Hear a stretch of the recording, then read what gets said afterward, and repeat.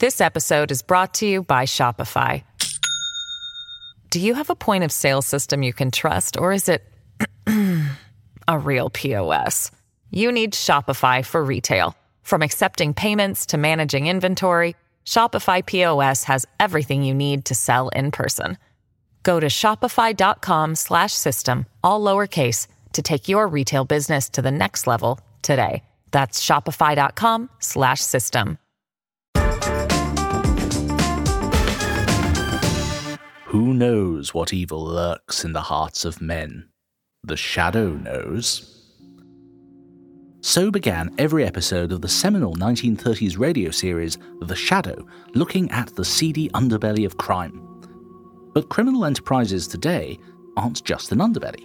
They're a whole economy in their own right, spanning the globe, run as highly profitable international conglomerates, with diversified investments and enterprises, right down to legal divisions and private armies. And they run rings around law enforcement. The international organized crime networks we confront today are significantly different from criminal networks we confronted in the past. This is the man nicknamed the Merchant of Death. Flying weapons all across the world, including to Africa. Les riches sont les bienvenus au Mali ici. Le nord du Mali, le centre du Mali souffre aujourd'hui de l'insécurité. Combating transnational organized crime is a top priority for the Federal Bureau of Investigation and our international law enforcement partners. Hello and welcome to The Bunker. I'm Seth Tabor. I'm joined by Miles Johnson, award-winning investigative journalist and foreign correspondent for the Financial Times, whose new book is Chasing Shadows, a true story of drugs, war, and the secret world of international crime. Welcome to The Bunker, Miles. Thank you for having me. It's a pleasure. Your book looks at the interweaving lives of three individuals against this sort of backdrop. Could you tell us a bit more about the three people who are at the centre of this book? So we have Salvatore, who is an Italian mafia boss, but a mid-ranking one, and one who has sort of watched the families around him in Calabria, so a region which up until, sort of like the 90s, wasn't really seen as a sort of leading player in Italian organized crime. It was very much in Sicily. And he was sort of born at a time when all the families around him are starting to get very rich and powerful. And his family is mid-ranking. And he wants to be great. He wants to make his family, feared and powerful and wealthy. And so he decides to gamble everything to pull off this vast transatlantic cocaine deal. Mm-hmm. The next person we have is Jack Kelly. Jack Kelly is a veteran DEA agent. So, the US or Drug Enforcement Administration, he has sort of cut his teeth, being effectively a street level cop, busting people on the streets of New York. And he is drafted into a DEA unit, which begins to go after effectively international supercriminals. And he gets pulled into this world of international intrigue. And then lastly, we have Mustafa Badr al-Din, who is a very shadowy character, a master bomb maker born in Lebanon, who from, his late teens begins to pull off these spectacular terrorist attacks. He is then affiliated with Hezbollah, the Lebanese terrorist and political movement, and has this very remarkable terrorist career where for effectively 3 decades, he manages to pull off increasingly audacious and bloody attacks without ever being caught. And as the book starts, he is, now in middle age and has been dispatched to Syria during the civil war for his final mission. These men are very different from very different places, but their lives become intertwined through the dirty money which is flowing through the international criminal economy. That's right. And you use these sort of intertwining lives to look at that whole system of criminal networks that's out there. Now, these have always been with us to some extent, but they have become a lot more professionalized, you might say, in recent years. Why is that? I think that's a fascinating point about this phenomenon in the sense that there are multiple factors at play here. One of them is one which I think affects people's everyday lives, which is that there are now things available to you and me, and also to international criminal organizations, capabilities effectively, which decades before would only be available to nation states. So things like encrypted communications, spyware, access to effectively the legitimate economy, and even, hiring the capabilities of former government professionals. There are crime organizations in Europe which have been known to contract, experts in counter surveillance and, very sophisticated capabilities. And then there's a sort of broader point, which is that there is a sort of blurring where the criminal world and the legitimate world of business sort of meet. So you now have these sort of crime bosses who have become geopolitical players or even political figures, and sometimes have the backing of nation states. And that muddies the waters significantly. And they thrive in a geopolitical moment like this, where you have an increasingly fragmented global order. So, a good example of that would be Yevgeny Prigozhin in Russia, who's now become a sort of household name, but is, designated by the US government as a transnational criminal boss, but is also a warlord, a businessman running effectively a shadow multinational sort of criminal empire.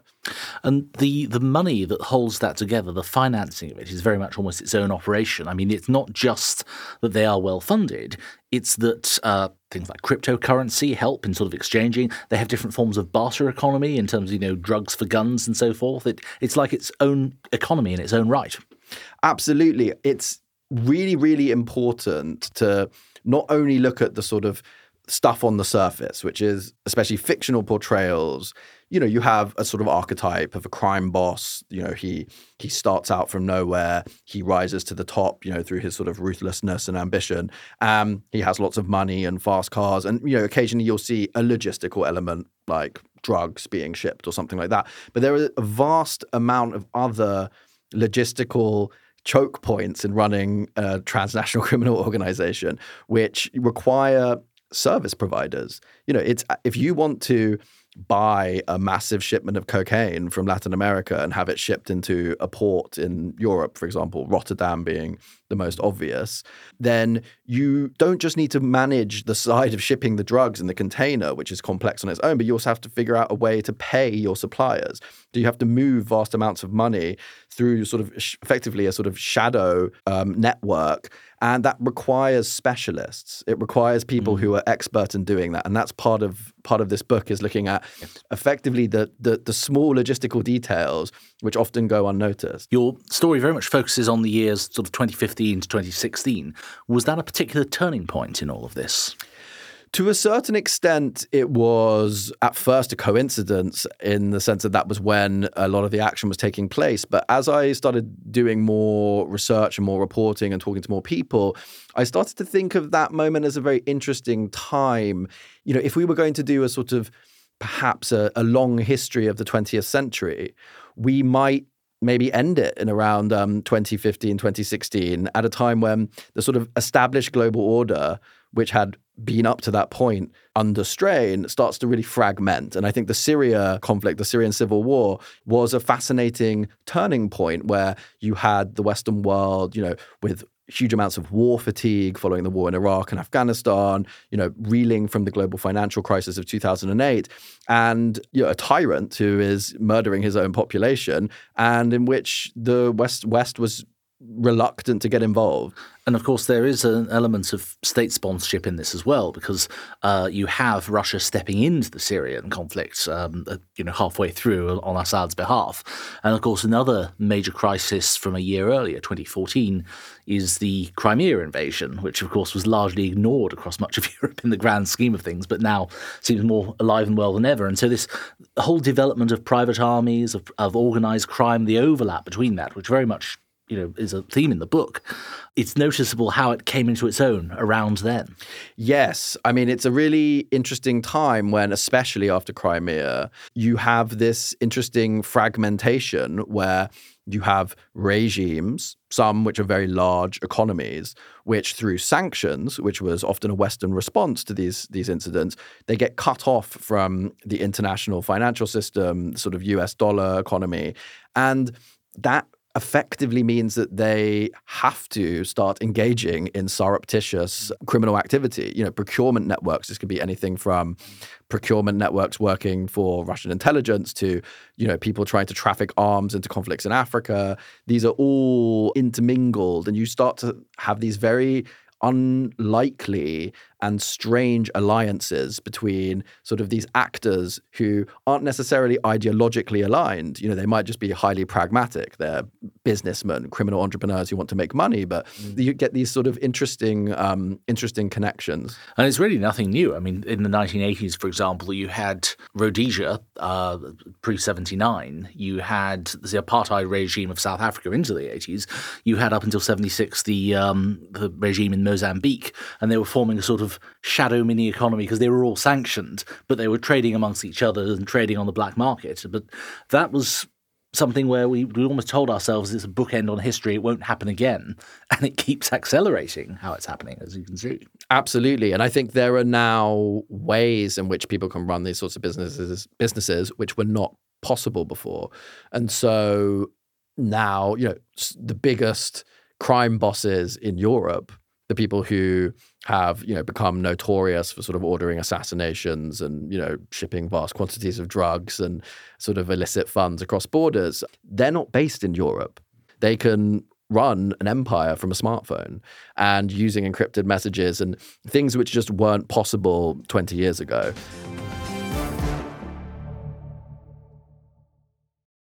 This episode is brought to you by Shopify. Do you have a point of sale system you can trust, or is it a real POS? You need Shopify for retail. From accepting payments to managing inventory, Shopify POS has everything you need to sell in person. Go to shopify.com/system, all lowercase, to take your retail business to the next level today. That's shopify.com/system.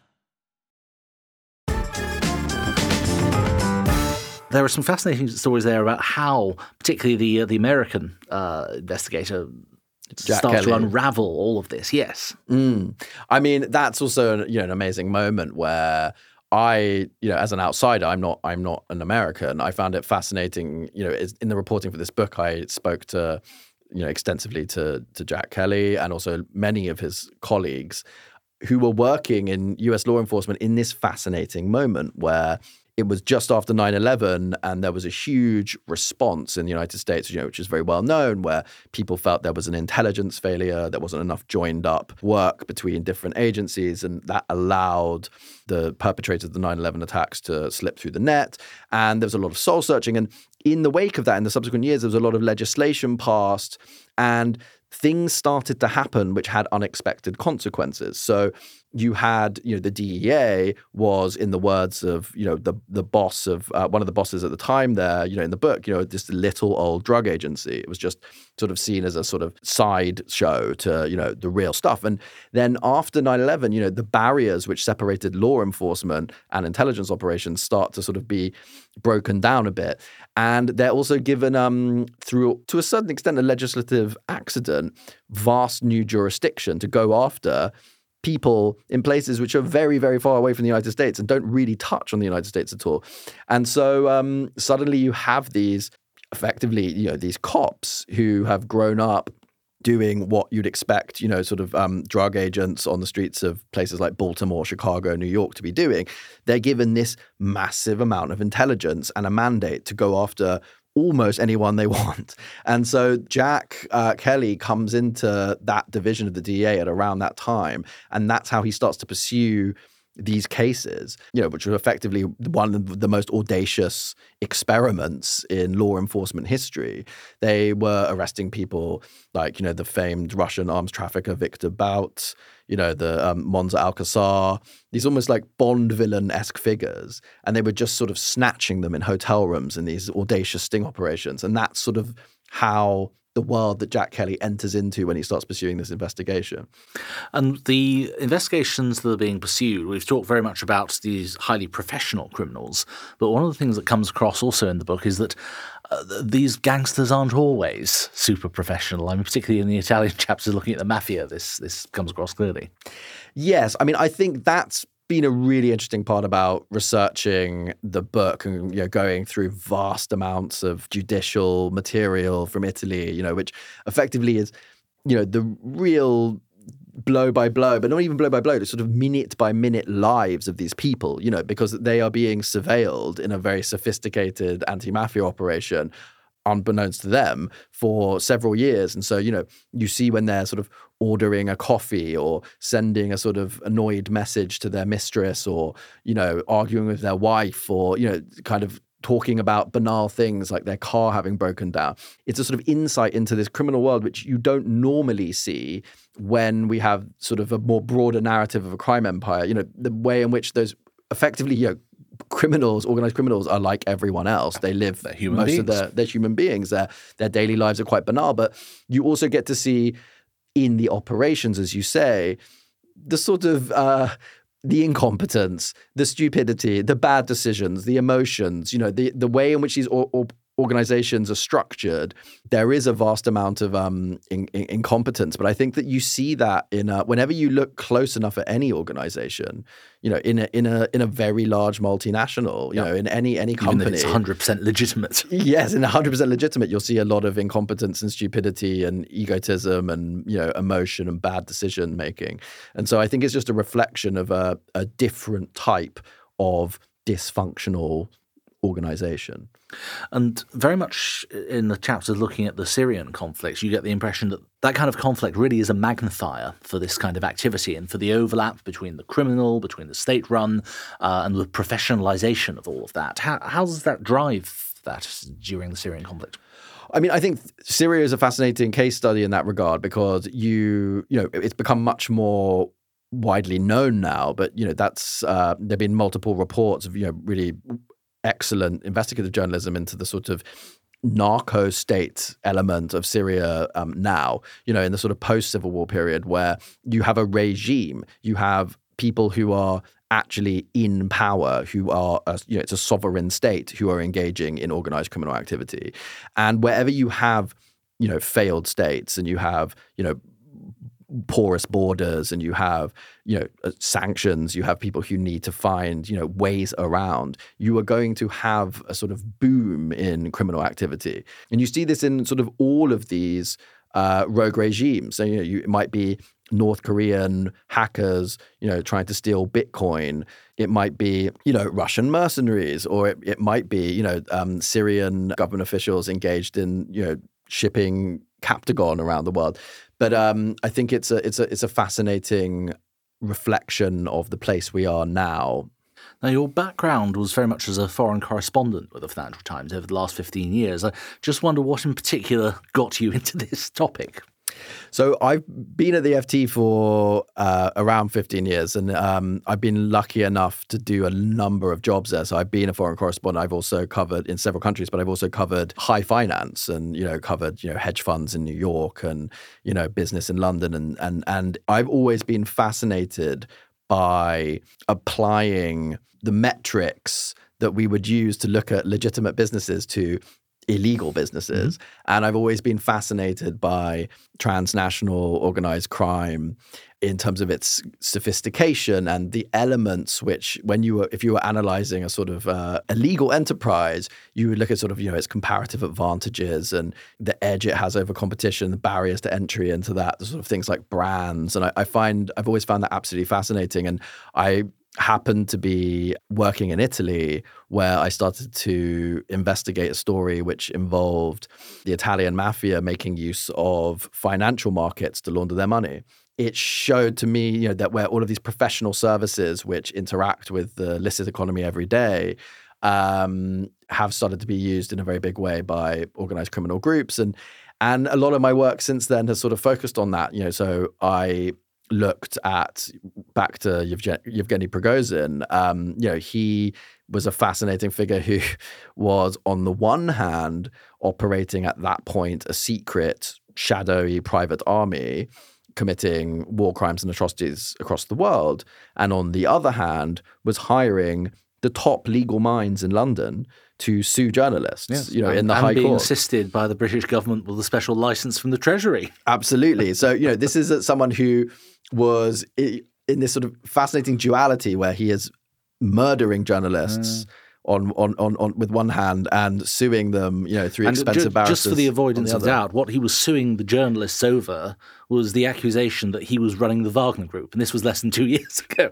He was still denying it. Yes, up until the outbreak of the Ukraine conflict. Absolutely, it's a remarkable story. He sort of came out as a sort of Scooby-Doo moment where, after years of denying it, he sort of pulls off the mask and goes, "Ah ha ha! It was actually me all along." But that it's fairly remarkable. You would never get a situation where, a figure like, I don't know, Pablo Escobar or something, or Chapo Guzman was hiring top barristers in London to say that they'd suffered huge emotional distress for being identified as a criminal. And so it felt to me that we were, obviously we have always had organized crime in some form. We have had international organized crime, but I feel that it's there's this sort of fascinating evolution. And you've done a huge amount of research for the book. I mean, it very much shows that there are, I think, over 100 interviews and lots of court records and things like that you referenced. How do you find the time? I mean, it was, it took several years, but, you end up speaking to very fascinating people and just trying to sort of, build out a picture. It also, in the book, tracks some of these people over fairly long periods of their life, where there are people who, like anyone else, they might do things when they're younger, or they might believe things in their teens or in their 20s, which they come to either regret or they come to realize were, mistaken in their later life. And I think one of the kind of unifying factors between all of the three characters in the book is that they are working in some form or another inside institutions. Maybe in the case of Jack Kelly, it's a much clearer institution. It's the DEA, where he's worked since his early 20s. But, in the case of Mustafa Badr al-Din, he is, working with Hezbollah, from effectively the birth of that movement to a moment in 2016 when a lot of its supporters were quite upset that it was going into Syria. This wasn't the mission statement of the movement, to be killing fellow, Arabs for in the name of protecting a hated dictator. That wasn't what a lot of people wanted. And then in the case of Salvatore, the values he has as a sort of as a made man in the mafia, they start to crumble at the end of the day when he's at his most desperate, when everything has gone terribly wrong. No one is there to protect him anymore. And the things, his values, the things that he thought would make his family great were the things which were important in life. They all crumble before him. And so I think that's sort of a really important aspect of this book. Thinking of that, you've mentioned the role of institutions on both sides of the law. And I wonder what makes people go in one particular direction. Is it the institution? Is it something innate within them, a sense of morality, or is it the world around them? Because the book is very grounded in places and the places that they are. I think I would have to say that all of these, the three men in the book, they're all born in the 1960s, born at a similar time to each other. And if you look at the way their lives pan out, where they are born and the time they're born in does play a massive role in what they do with their lives. So, just for example, if you were born, Mustafa Badr al-Din became, this sort of master bomb maker, notorious terrorist, who lived for all these decades in the shadows. But he wouldn't have had that opportunity were it not for the context he grew up in Lebanon in the 1980s. And the institutions, they flesh them out or mold them or transform them or what? I think it's people being in the right place at the right time, or maybe the wrong place at the wrong time. But they all of these people in a way are trying to exert control over their own destinies in some form or another. There's a sort of audacity to both sides of this. There's an audacity to the idea that you can pull off a vast transatlantic cocaine deal, and you have to believe that you can control your own destiny in doing that. And there's also an audacity in kind of fighting or trying to fight international crime, because it's an ocean of crime. There's just a vast amount of criminal activity happening every second of every hour of every day. And one of the things that ties all of these men together is that they do, to a certain extent, they play with these forces, these powerful forces. They invite them into their lives. And in the cases of some of them, they unleash these forces which eventually destroy them. But I very much think that the places they are born into plays an extremely important part in their destinies. Well, thank you very much, Miles. Miles's book, Chasing Shadows, A True Story of Drugs, War, and the Secret World of International Crime, is a page-turner of a read and is available from all good booksellers, and some not-so-good ones as well. Thank you for joining us, dear listeners. We'll be back only too soon with another edition for your delectation. And if you enjoy the podcast, remember, you can support us on Patreon from just £3 a month. You'll be supporting our ever-expanding catalogue of shows, including The Bunker, Oh God, What Now?, Origin Story, Doomsday Watch, Rock and Roll Politics, Jam Tomorrow, We Are History, and our newest morning offering, Paper Cuts. Thanks for listening. Until next time.